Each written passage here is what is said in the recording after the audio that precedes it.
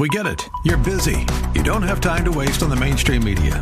That's why Salem News Channel is here. We have hosts worth watching, actually discussing the topics that matter. Andrew Wilkow, Dinesh D'Souza, Brandon Tatum, and more. Open debate and free speech you won't find anywhere else. We're not like the other guys. We're Salem News Channel. Watch anytime on any screen for free 24/7 at snc.tv and on Local Now, Channel 525. Most Americans have been paying close attention to the Iowa caucus, which, don't worry, I'm going to do a show on.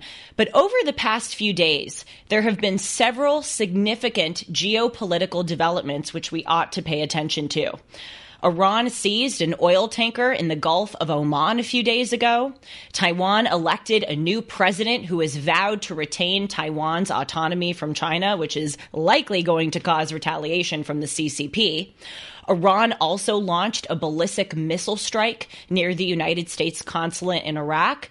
And of course, Houthi rebels in Yemen continue to launch missiles and drones into the Red Sea, impelling U.S. retaliatory airstrikes and causing major oil U.S. suppliers like Shell to suspend their shipping there. When one looks at each of these developments, it's hard not to notice that they are pieces of a broader and sobering reality. That is, that forces for evil far outnumber the forces for good in the world right now.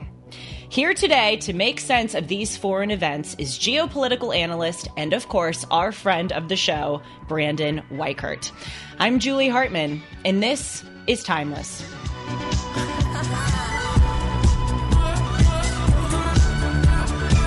Hey everyone, and welcome back to Timeless and to the Julie Hartman YouTube channel in general.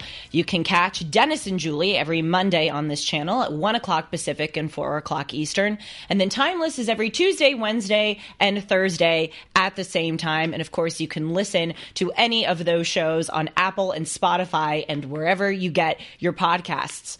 Brandon Weichert is a geopolitical analyst and a subject matter expert for the U.S. Department of the Air Force. He's written 3 books, all of which I have read, by the way. Winning Space, How America Remains a Superpower, Biohacked, China's Race to Control Life, and The Shadow War, Iran's Quest for Supremacy. He's also an energy analyst at the-pipeline.com, and he should also add to his bio that he is probably the most welcomed guest, most heavily appeared guest, I should say, because every guest here on the show is welcomed because he appears on Timeless so much. Brandon, welcome back to your favorite stomping grounds. Well, thank you for having me, and that was a lovely intro. And thank you for constantly having me. It's always such a joy. Eventually, I'll have to be in studio at one of these occasions. I know we've got to get you out here, but whenever something crazy in the world happens and I need to make sense of it, I know who to call or who to summon on Twitter to come to the show. It's so funny. I bet other guests, if they're watching the show, are going, "Wait a minute, he's the most welcomed? Why are you giving all the welcoming love to Brandon?"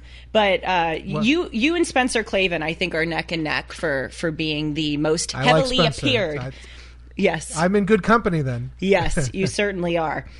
So, as you may know, Brandon, a few episodes ago, I did a 2024 predictions show, which is a little bold because, I've been advised to not really do that on the air because if it doesn't come true, you don't look the smartest. But my whole argument is if it does come true, then you look like a genius. So I want to start off by telling you some of them and getting your grades on how well you think I may do in my predictions. And the reason I'm doing this, just so everyone is aware that it's not a total non sequitur, is that I think that many of my predictions, almost all of them were geopolitical, are kind of greater pieces of the puzzle of some of the events that are happening now. I think some of these events that I just talked about that we're going to discuss tie into these predictions. So first, I argued that I think this year, or if not this year, then in the next 2 to 3 years, China is going to invade Taiwan. What's your grade for me on that?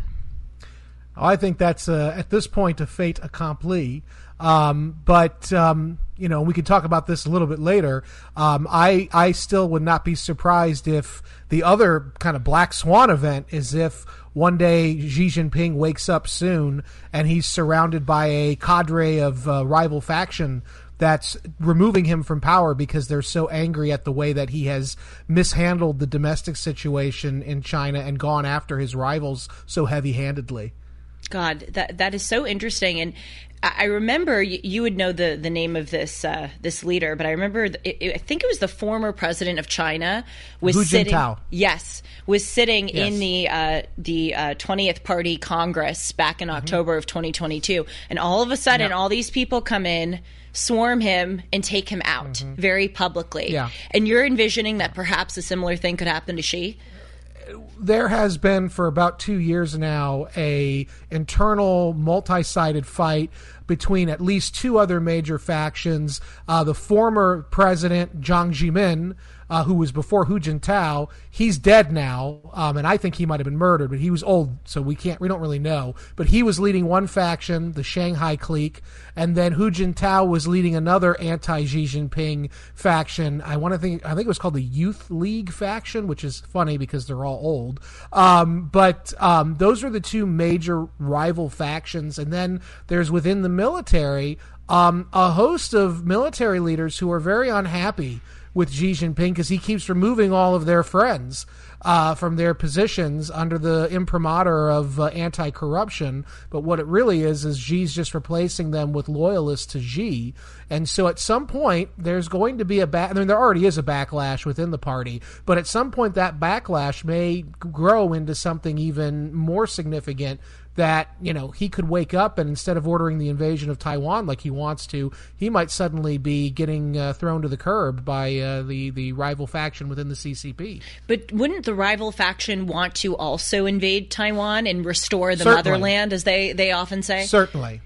Yes, but it could also be one of those things where they remove him and their plans for invasion have to be delayed because there's too much internal chaos for them to do an invasion reliably. But I do believe your prediction is very apt about a possible Taiwan invasion scenario. I think the last time I was on your show, I said something similar as well, that I thought it was going to happen before the close of 2023.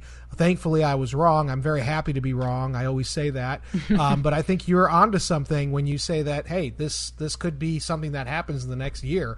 I would be watching probably April is when the next window is, springtime, in terms of the weather that would allow for a cross-strait invasion.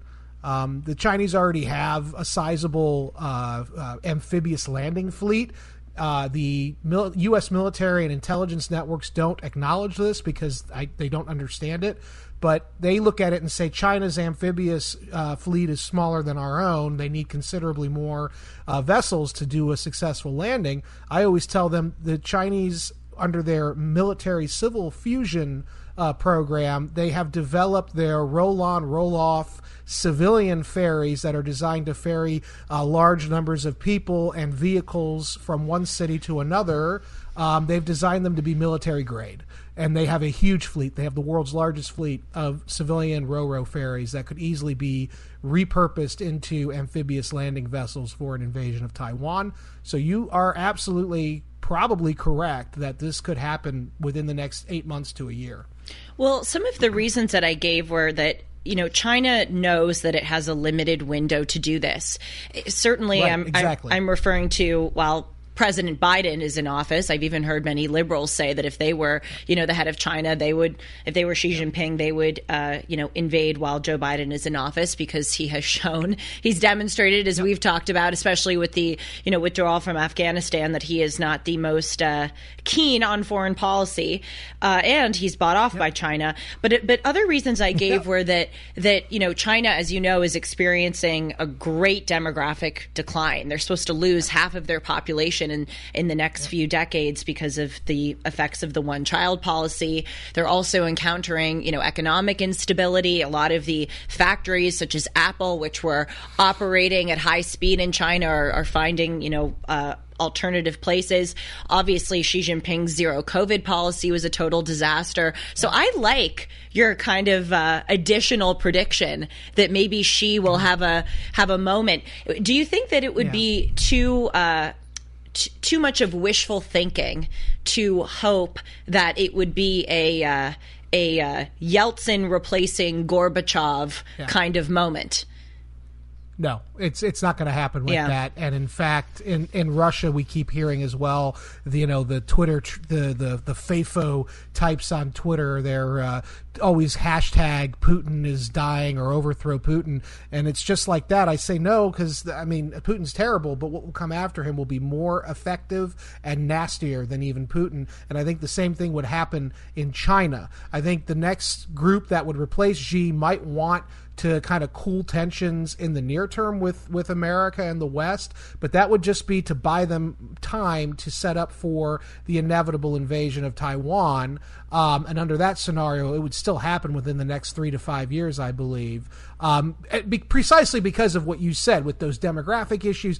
China has a lot of internal problems that they don't advertise. Right. So you're absolutely correct to say that the window of opportunity is closing. In fact, similar reason for why Russia invaded Ukraine when they did. There were a lot of internal considerations because they too have a demographic collapse. They too knew that this was really the last chance, the 2020s, for them to do a major military push beyond their borders. And similarly as well with Iran. Iran is currently going through a demographic collapse. They have a lot of instability at home. That regime all these regimes are basically in a use it or lose it mentality. And what greater opportunity than to have Sleepy Joe in the White House, who apparently can't even stop Venezuela from threatening neighboring Guyana. So how is he going to stop, Iran or Russia or China from threatening their neighbors? And he not only won't stop them, he'll, in the case of Iran, give them $16 billion to help them with their causes. That's right. And in addition to Sleepy Joe, we now live in a time where Sleepy Joe and, the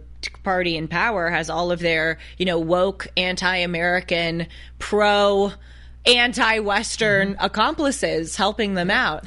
Yes, which is why you can have an insurrection on the White House grounds last weekend. Yes. Consisting of pro-Palestine movement where they're chanting for Yemen to destroy American forces. And somehow that's not called an insurrection. But January 6th was, as terrible as January 6th was, it was nothing like what those people were doing on the White House grounds. But you now have examples of the Democratic Party aligning with anti-American interests. And, the red-green axis, the communist red meeting the green wave of the Islamists, they're working together. They have shared interests now. This is one reason why Biden is so afraid to really hit back at Iran and its proxies in the Middle East, even as they're provoking us, because not only is he wanting to make peace with Iran and accommodate them like Neville Chamberlain did with Hitler, and we know where that ends, but Biden is also worried about losing the Arab or Muslim American vote. And while they're not certainly a majority of the population, they are overwhelmingly Democratic. And actually, before October 7th attacks in Israel, many Muslim Americans were starting to look to the Republican Party over cultural issues. And that, of course, has gone to the back burner as the Israeli issue has become front and center. And so Biden is desperate to keep those voters by appealing basically to their shall I say, anti-Semitic views, which many, as we're seeing, unfortunately, in the Muslim community here in America clearly are. They have sympathies, at least, with anti-Semites. Speaking of the situation in Israel, one of the other predictions I gave in my 2024 show, which, by the way, when I was introducing it, I advised my audience to get a glass of Chardonnay because I said all of these are kind of terrible. One of them, I think, was that no one would really care about or watch the 2024 Olympics in Paris. That was like the least bad news one. That was just kind of neutral. But as with the 2024 predictions conversation, maybe people listening should find their glass of wine now because this is bleak already. But let's shift and talk about the Israel situation, because one of my predictions was that another war would erupt in that region, whether it be, between Israel and Iran, Hezbollah opening a northern front, perhaps the United States going to war with Iran over their activity in the Red Sea. Yeah. What's your grade for Julie Hartman on that?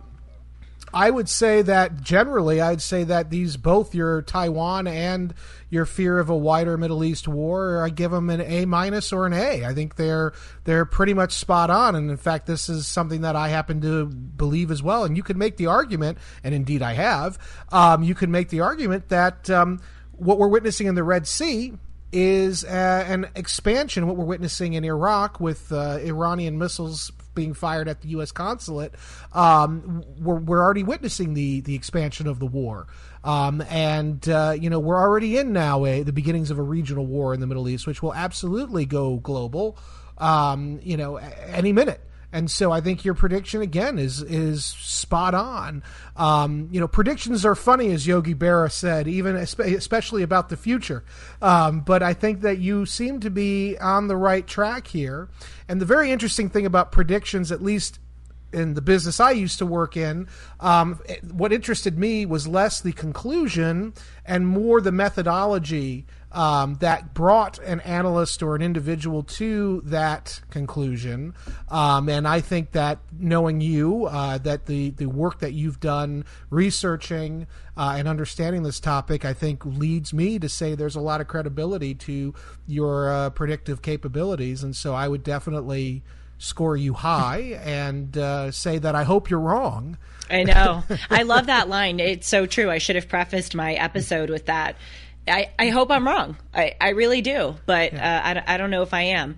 So, okay, now that we've gone through that, let's look at some of these individual geopolitical developments. And, as we've talked about, and as I've sort of hinted at in the introduction, I think that all of these are pieces of a greater puzzle.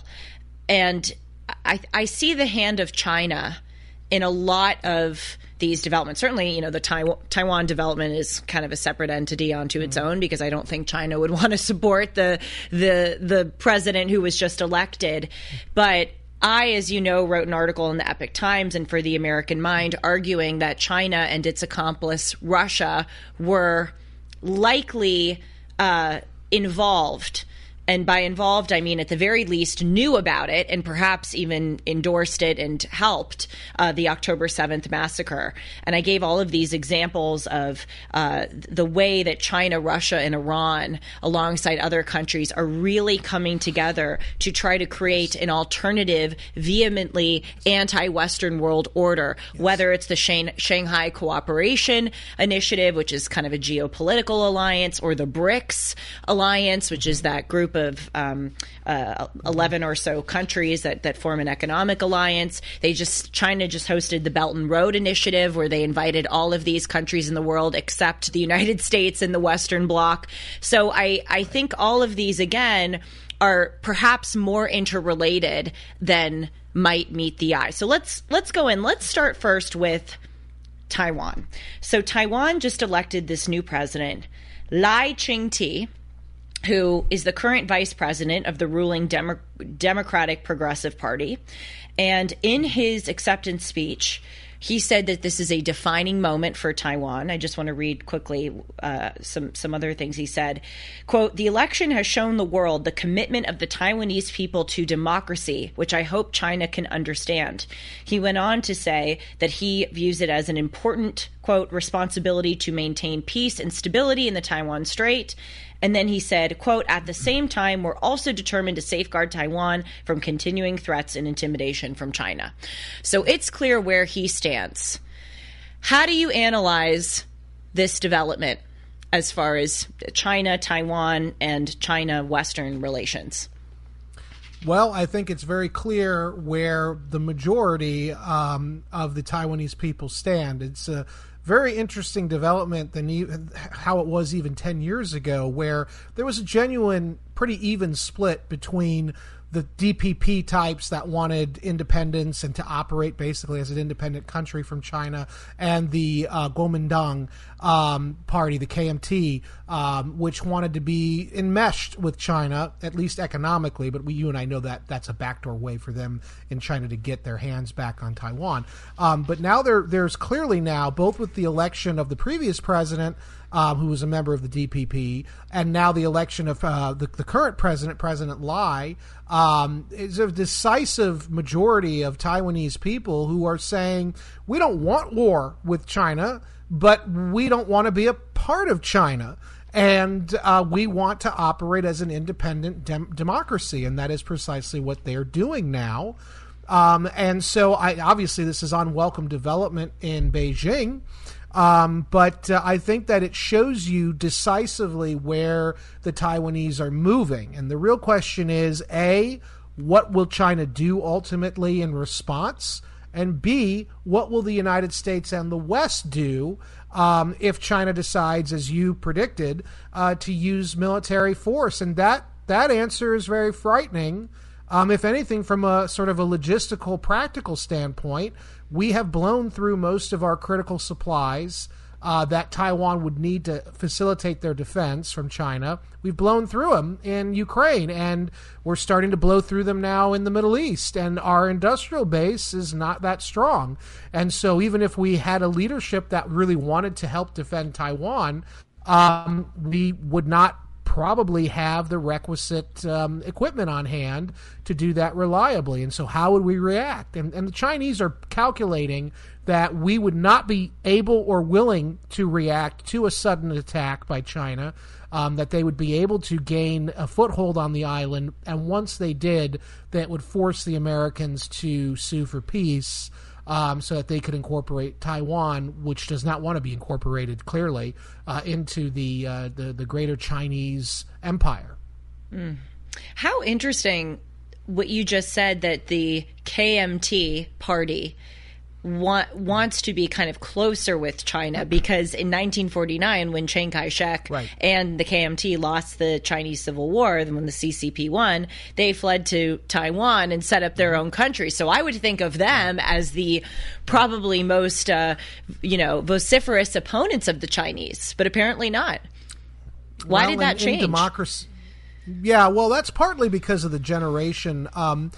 Remember, Chiang Kai-shek, who founded Taiwan, and the KMT, initially viewed his government in Taiwan as the only legitimate government of China.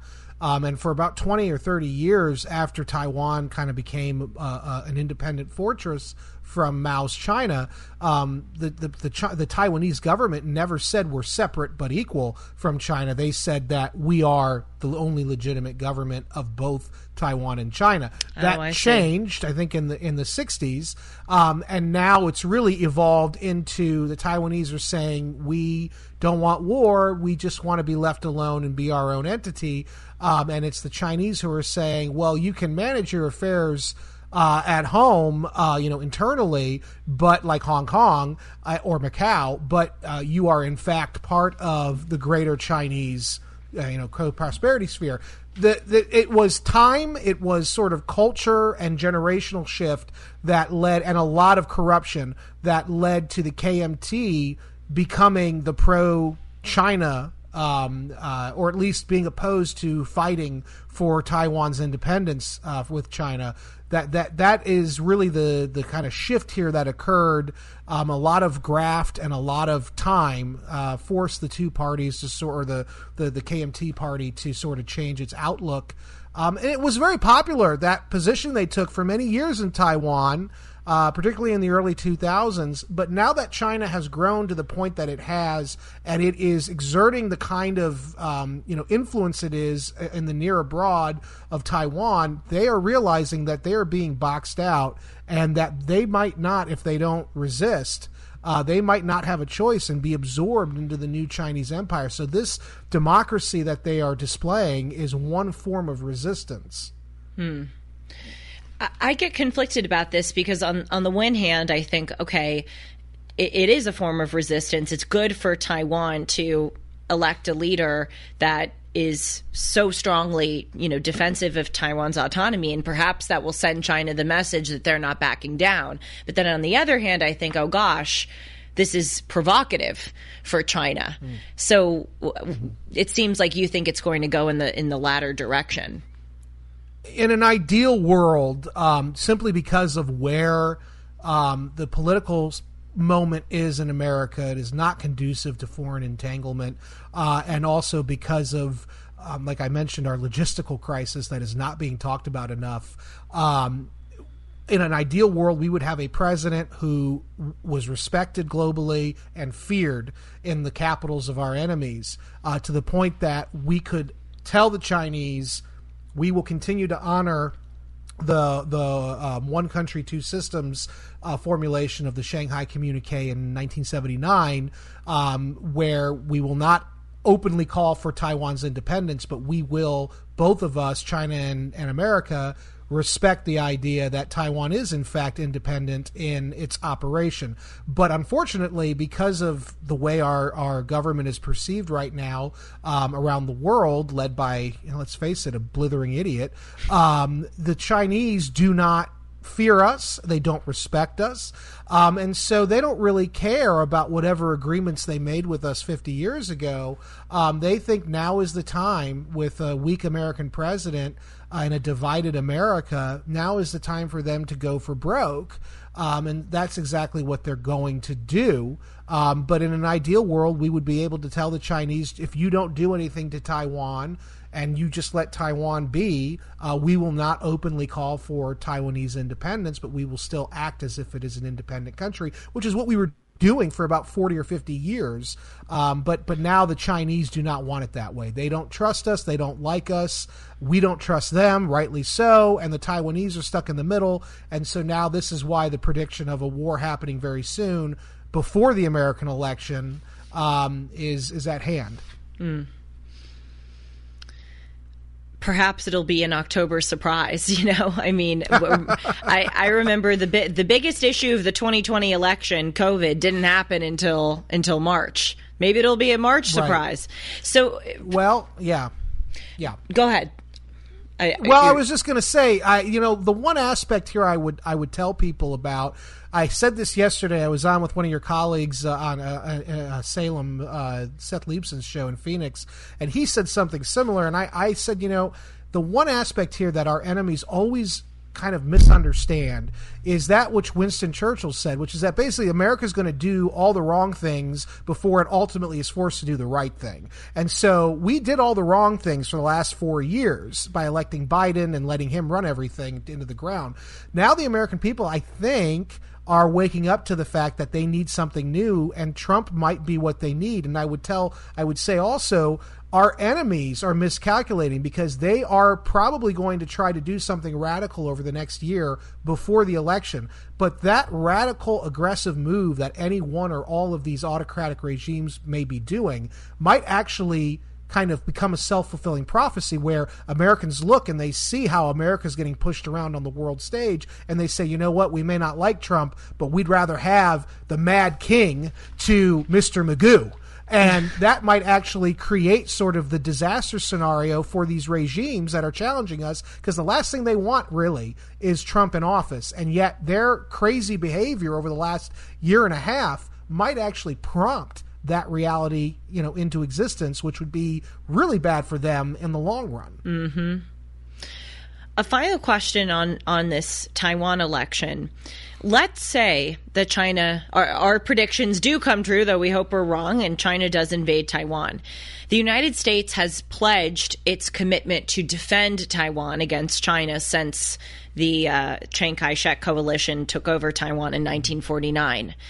Do you think that we will defend Taiwan? Will we follow through on our commitment? And what would you say to the many Americans who, I think understandably, wonder, well, what's in it for us? We may have sympathy for the Taiwanese people. We don't like China. But why would we send our troops or our equipment or our taxpayer money to go help this small country? Before we continue with Brandon, I want to quickly tell you about MyPillow. I I use a lot of MyPillow products. I wear my slippers, I sleep on a MyPillow, and I use my towels. And you can too if you use the promo code Hartman or call 1-800-566-6745. MyPillow did not stop by creating the pillow. They also created the Giza Dream bed sheets. These look and feel great, which means an even better night's sleep for me, which is crucial for our overall health, and especially for me as I am a terrible insomniac. Mike Lindell found the world's best cotton called Giza. It's ultra soft and breathable, but extremely durable. Mike's Giza sheets come with a 60-day money-back guarantee and a 10-year warranty. Those Giza Dream bed sheets come in a variety of sizes and colors. And Mike's incredible deal is the sale of the year. You'll get 50% off the Giza Dream sheets, and you'll get a set for as low as $29.98. That's $29.98 if you go to MyPillow.com and click on the radio podcast square and use the promo code Hartman. There you will get not only this great offer, but also deep discounts on all MyPillow products, including the MyPillow 2.0 mattress topper, MyPillow kitchen towel sets, and now even flannel sheets, and so much more. Call 1-800-566-6745 and use the promo code Hartman, or go to MyPillow.com and make sure that you use the promo code Hartman. Do you think that we will defend Taiwan? Will we follow through on our commitment? And what would you say to the many Americans who, I think understandably, wonder, well, what's in it for us? You know, we may have sympathy for the Taiwanese people. We don't like China, but why would we send our troops or our equipment or our taxpayer money to go help this small country? Right. Well, the first part of your question, I would say under present circumstances, no, the United States will not defend Taiwan. Not at least not directly, indirectly possibly, but again, that's running up against really logistical issues. What will probably happen, that's if the Chinese don't attack U.S. assets. You know, that changes the game, because the Chinese believe that they have to hit our satellite constellations, that they have to basically initiate a massive cyber war, that they have to launch missiles at our air bases in the region. You know, that could really change the dynamic. But if the Chinese keep it very honed into Taiwan and kind of leaving the West out of it, if it's up to the United States, we will not defend Taiwan. I was talking, 3 years ago now, with a very dear friend of mine who was a very senior person at the State Department, and we were chatting about this very scenario, and his comment to me was basically, we wouldn't intervene directly, but we would be using submarines to covertly deploy weapons into the Taiwan under the noses of the invading Chinese. We would be using submarines to, covertly infiltrate U.S. Special Forces and intelligence operators to basically do sort of, behind the wire operations. But of course, those are harassing actions, and that's not going to be sufficient to roll back a Chinese invasion. And so I don't believe under present circumstances the United States would actually act in a decisive manner. At least that's what the Chinese are assuming. Maybe I'm hopefully wrong. What I would tell people who are rightly skeptical of getting involved, it will be a disaster, a war with China for both sides. And this was sort of the conclusion of, there was a book called 2034 by Admiral Stavridis and another person, I can't remember who wrote it, but that was sort of their conclusion. It was a fictional world war between the United States and China in 2034, and the conclusion was basically both sides annihilate each other, a lot like World War I, where everybody kind of knocked each other out. But what I will say is the reason that the United States and the American people, the ordinary voter, should be worried about a Chinese takeover of Taiwan is because China wants to acquire what's known as the first, second, and third island chains. And Taiwan is the beating heart of the first island chain. And if they can capture Taiwan, from Taiwan, they'll be able to basically force the Philippines probably to accommodate Chinese ambitions. And then they will also be able to turn north and harass the heck out of Japan, possibly even blockade Japan, and basically force them to kowtow to Beijing. Once they do that, they will be able to extend their their power, their naval power primarily, into the second island chain, and be able to reach down into Australia. And finally, the third island chain, which includes Hawaii, they will be able to press into and basically deny the United States a military access to the Indo-Pacific, but also be able to basically cut the United States off of trans-Pacific trade, which most of our international trade flows across those trans-Pacific waterways, and the U.S. Navy has secured those for 70 or 80 years now without any question. Now, if China is able to break out of the containment that we've had them in with Taiwan and move into those second and third island chains, you're talking about the end of America's dominant position in the world, the rise of China. And once China solidifies its grip on that third island chain, they'll be able to then really dive deep and go into Latin America, not just economically, but militarily as well. And then they'll be all up in our business, the way they think we've been in theirs for the last 60 years. And it will not be a pretty time for us, especially with our lack of border control under current conditions. Cheerful. Yes. Very cheerful. Well, I was talking to you before the show about a eerie line from Nostradamus about the red enemy coming in and taking over, and perhaps he deserves the reputation for being a prophet. I just, before we move on from this, I remember I used to listen to people like you who would talk about the march of China, and I would think, oh my gosh, this is so, this is so outlandish. But this is what they're doing now. I mean, we're seeing it. They go, and I talk about this ad nauseum on this show. They go into other countries and they buy those leaders off, and they under the pretenses of helping those countries, hey, I'll build you a railroad, I'll build you schools, I'll industrialize your airport. They put their claws in and then control those countries. So that's the thing I want people to understand, is that this is right before our eyes, and China is spying on us and infiltrating our country right before our eyes. And we are so jaded that we allow them to do it. We don't care they sent over the spy balloon. We don't care that they're buying farmland. We don't care that they're spying on us with TikTok. We don't care that they bought off our leaders. We don't care that they have a spy base on Cuba. They're doing it in front of us. So the people who cry conspiracy theories need to just open their eyes. That's my sermon. Yeah. The former head of the Bin Laden unit at CIA, I was on his podcast, and it was after we finished chatting. I basically said to him, I don't want to sound like a conspiracy theorist, but he said, no, you don't sound like a conspiracy theorist. You sound like somebody who can read the room. Yeah. And he said, that we're beyond conspiracy theories now, and we're now in the period of actual conspiracies. It's not a theory anymore.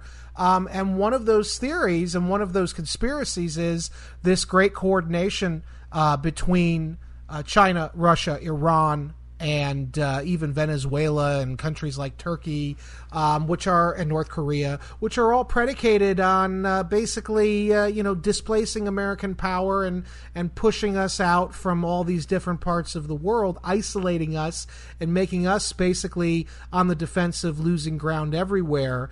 That's what they want, and that's what they're executing now, an agenda. And you see this at play everywhere. And in China, the big push for them will be to take those island chains.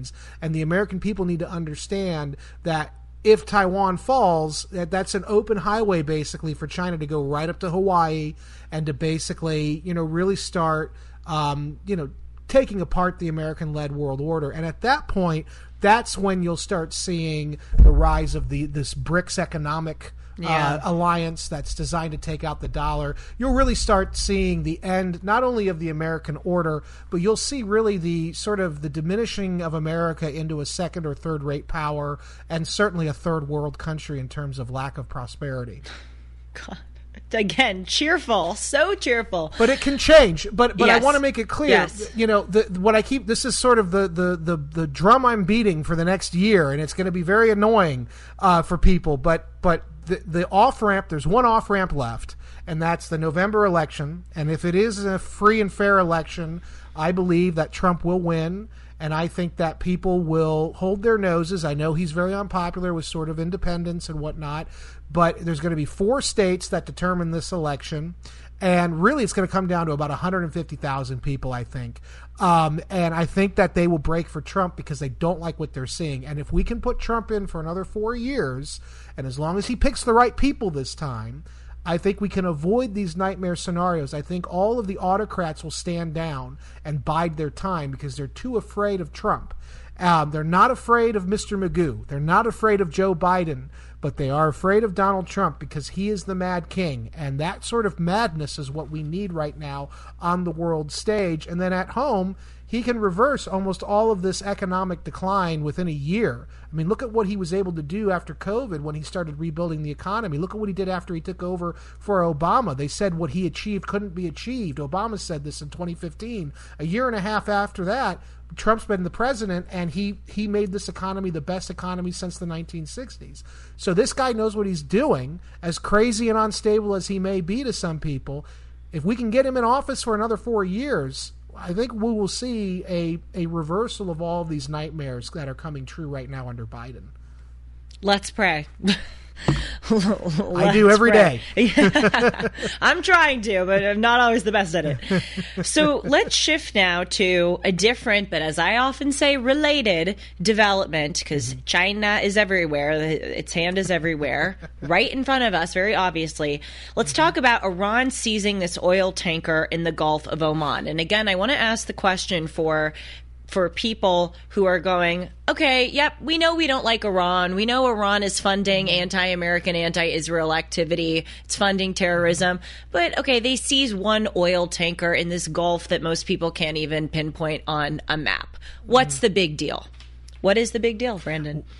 Well, so this is why I tell people the Middle East is, it's like the Godfather 3, Al Pacino. Every time I think I'm out, they keep bringing me back in.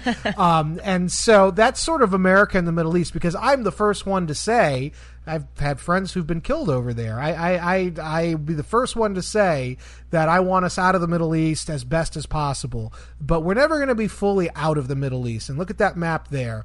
That is one of the most heavily trafficked world trade routes. And whether America is there or not, the world will still depend on these waterways cutting through the Middle East. So it's not just oil and natural gas. It's also these waterways. They're called oil transit choke points, and there's about 7 or 8 of them in the world. And I think 4 of them maybe, are in the Middle East. And one of them cuts right through Iran, the Strait of Hormuz. You've got the Strait of Bab el-Mandeb, which is off the coast of Yemen. You've got some of these waterways like the Gulf of Oman. All of these are used pretty heavily by the world. And the reason they're used is because it cuts down on travel time for goods going between Asia and Europe and the rest of the world. And what the Iranians have done with their Houthi proxies, they have managed to basically force most world shipping to reroute around the Horn of Africa, adding weeks and possibly months onto the journey of goods, which only means increases in prices on you and I. At the same time, the instability of the Middle East has jacked up the cost of oil. Oil's already expensive right now under Joe Biden thanks to his idiotic regulations.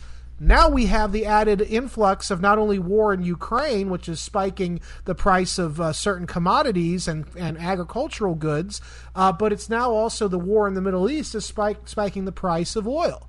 And so now you have this issue where this is going to affect, for a long time until this crisis abates, this is going to affect the wallets of ordinary Americans at a time when most ordinary Americans are struggling to get by in Joe Biden's economy. And so that's why we should want to nip this crisis in the bud. We do not have to go to war with Iran to end this thing. What we need to do is blast the heck out of the Houthis in Yemen. Tell Hezbollah, if you guys open up a northern front, we're going to use our air power to clip your wings. You've got a lot of supply chains coming out of Iran through Iraq and Syria into Lebanon, which is where Hezbollah is based. If you guys open up a northern front, we will let the Israelis attack you in Lebanon, and then we'll hit your supply chains coming out of Iran, and you guys won't be able to wage war because you won't have the stuff to do it.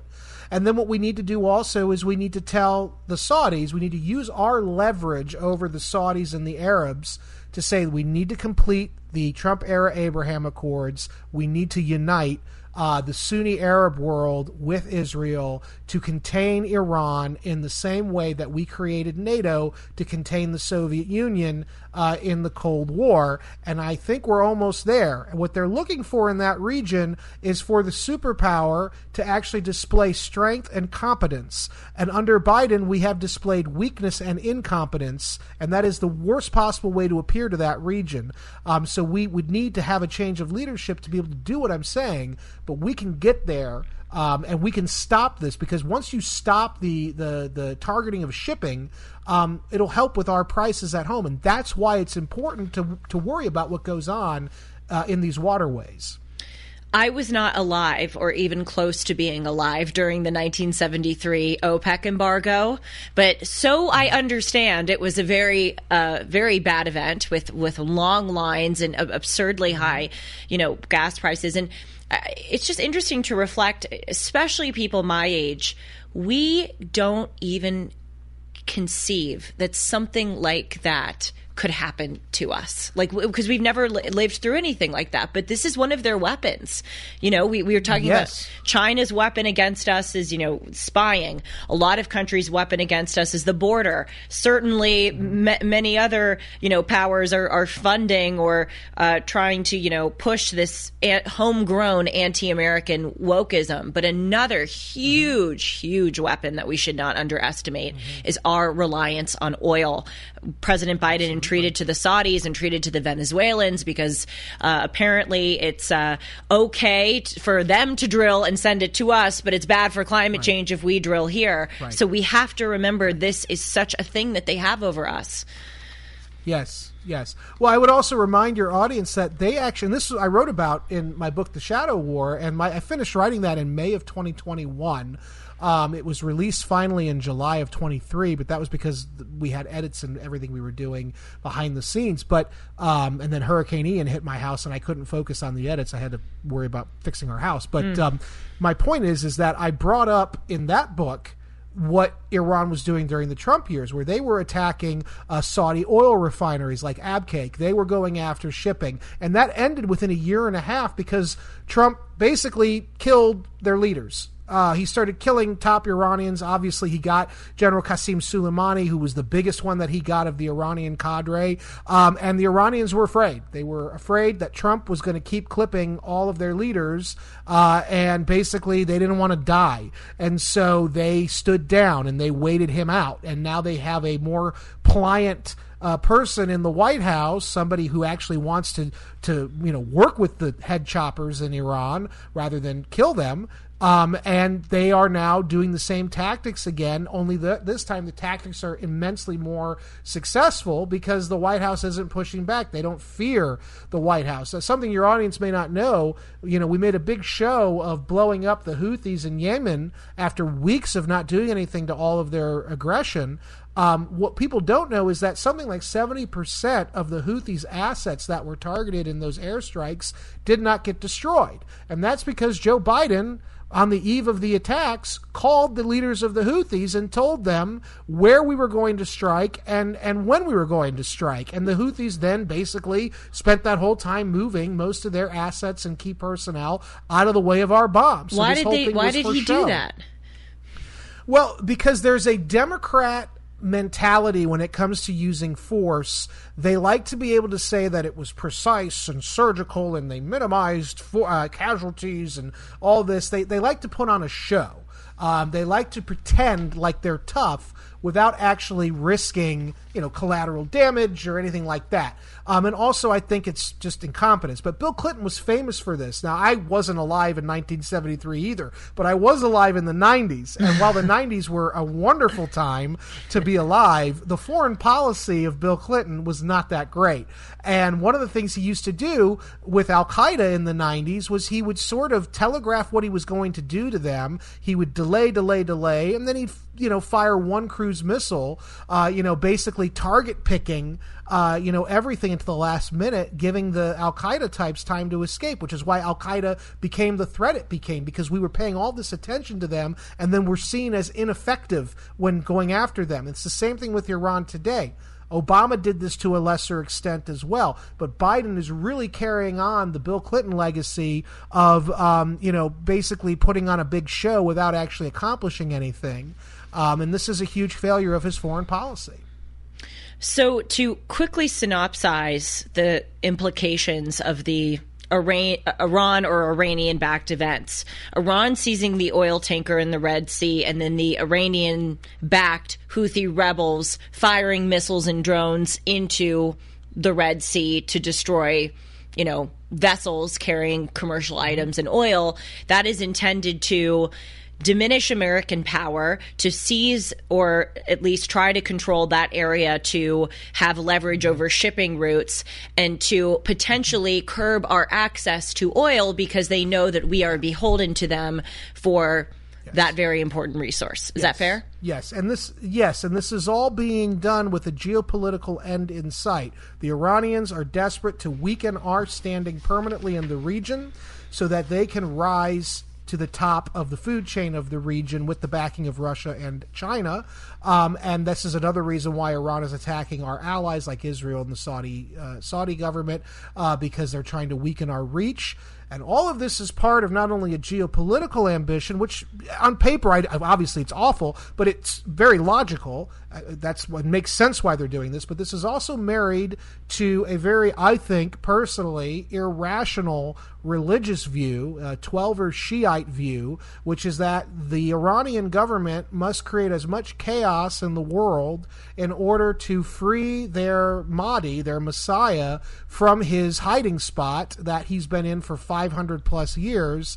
And once they can create enough chaos, the Mahdi will come, smite the unbelievers, and then elevate the Iranians to being the kings of the new heaven on earth, because as they are the true believers. And so you have that rational geopolitical ambition, which is a threat to us, married to an utterly irrational eschatological vision of basically bringing about the apocalypse so that their Mahdi can come save us. And I will add one other thing, since we're talking eschatology. Their description of their Messiah is the exact same description that the Christians have for their Antichrist. So if we're looking at this in religious terms even, this is a very scary moment. And that's why I say it is not Ukraine, it is not Taiwan that's going to trigger a third world war.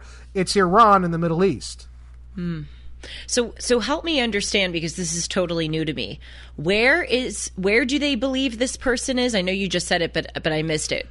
Yeah. So it's the 12th Imam, and basically, and I talk about this really in the book, the history of it. Basically, when Muhammad died in the 7th century, there was a secession crisis. Who would rule the caliphate? Right. And the Sunnis said it has to be, the next leader has to be chosen by basically the wisest of all Muslim scholars. And the Shiites said no. The Muhammad is divine. His bloodline is therefore divine. The Fatimid and it should be caliphate. Yes, exactly. So then that led to the Sunni-Shiite split. The Shiites, being a minority in the Sunni-dominated Middle East, found themselves basically living under, I want to say it was, I think at this point, the Abbasid dynasty based out of Iraq.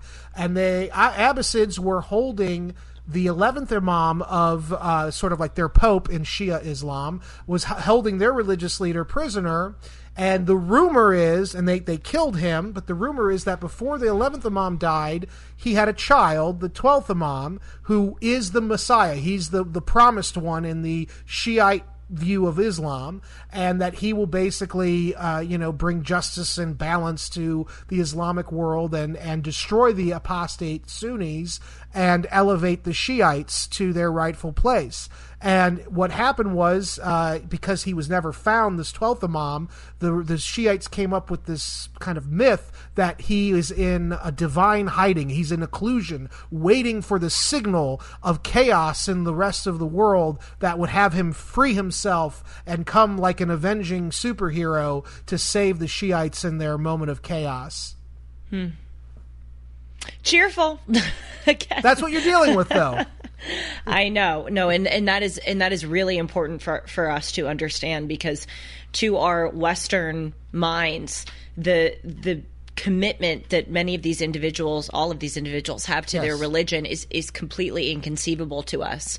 Yes. I mean, they view the world in a dramatically different way. Right. And that has everything to do with the decisions they make. When they call us Satan, they're not just saying that because for a shorthand. Yes. It's not. They're not saying it the way that liberals call us Nazis on the right. They're saying it because, like, they actually believe we are possessed by demons and they must vanquish us in a new crusade. Correct. That is what you're dealing with, and that is why Obama and Biden and Carter before them were so wrong in trying to negotiate with such a regime, because you will never get a fair deal from them under any circumstances. You can only kill that regime. How big of a deal is the Iranian ballistic missile strike near the U.S. consulate in Iraq? Well, it's certainly a signal. A, they're not afraid. Because of the reason that we have a horrible president. And B, I've been telling people, there's all these reports about, I think it was Pompeo was saying, he was at Hudson Institute recently saying that, they're going to get nukes now. And I keep telling people, you don't understand. The Iranians already have rudimentary nukes. That's not the issue. The issue is, can they take those nuclear warheads and A, make them more sophisticated, which the Obama-Biden nuclear deal would allow for them to do that legally. And the real issue, though, is those ballistic missiles. They have been perfecting them. They have been making them able to hit farther targets. They now, with their space program, and yes, Iran has a space program, are placing satellites in orbit that will allow for them to have greater over-the-horizon command and control capabilities, therefore expanding and extending their reach with their weapon systems beyond the Middle East even and into farther places. And so the ballistic missile attack, I think, is a portent of things to come, and I think it's a very scary indicator of just how sophisticated the Iranian ballistic missile and nuclear weapons program has become, and that's even under sanctions. Biden wants to remove most of the sanctions and integrate Iran into the wider community of nations, allowing them to have normalized trade relations and all of that, which means that will speed up their advances in ballistic missile and nuclear weapons technology bigly. All of these developments that we've been talking about, as you just said, are indicative of things to come. Iran seizing the oil tanker in the Gulf of Oman, launching the ballistic missile strike near the U.S. consulate in Iraq, funding the Houthis and sending the missiles and drones into the Red Sea, and then Taiwan's new president.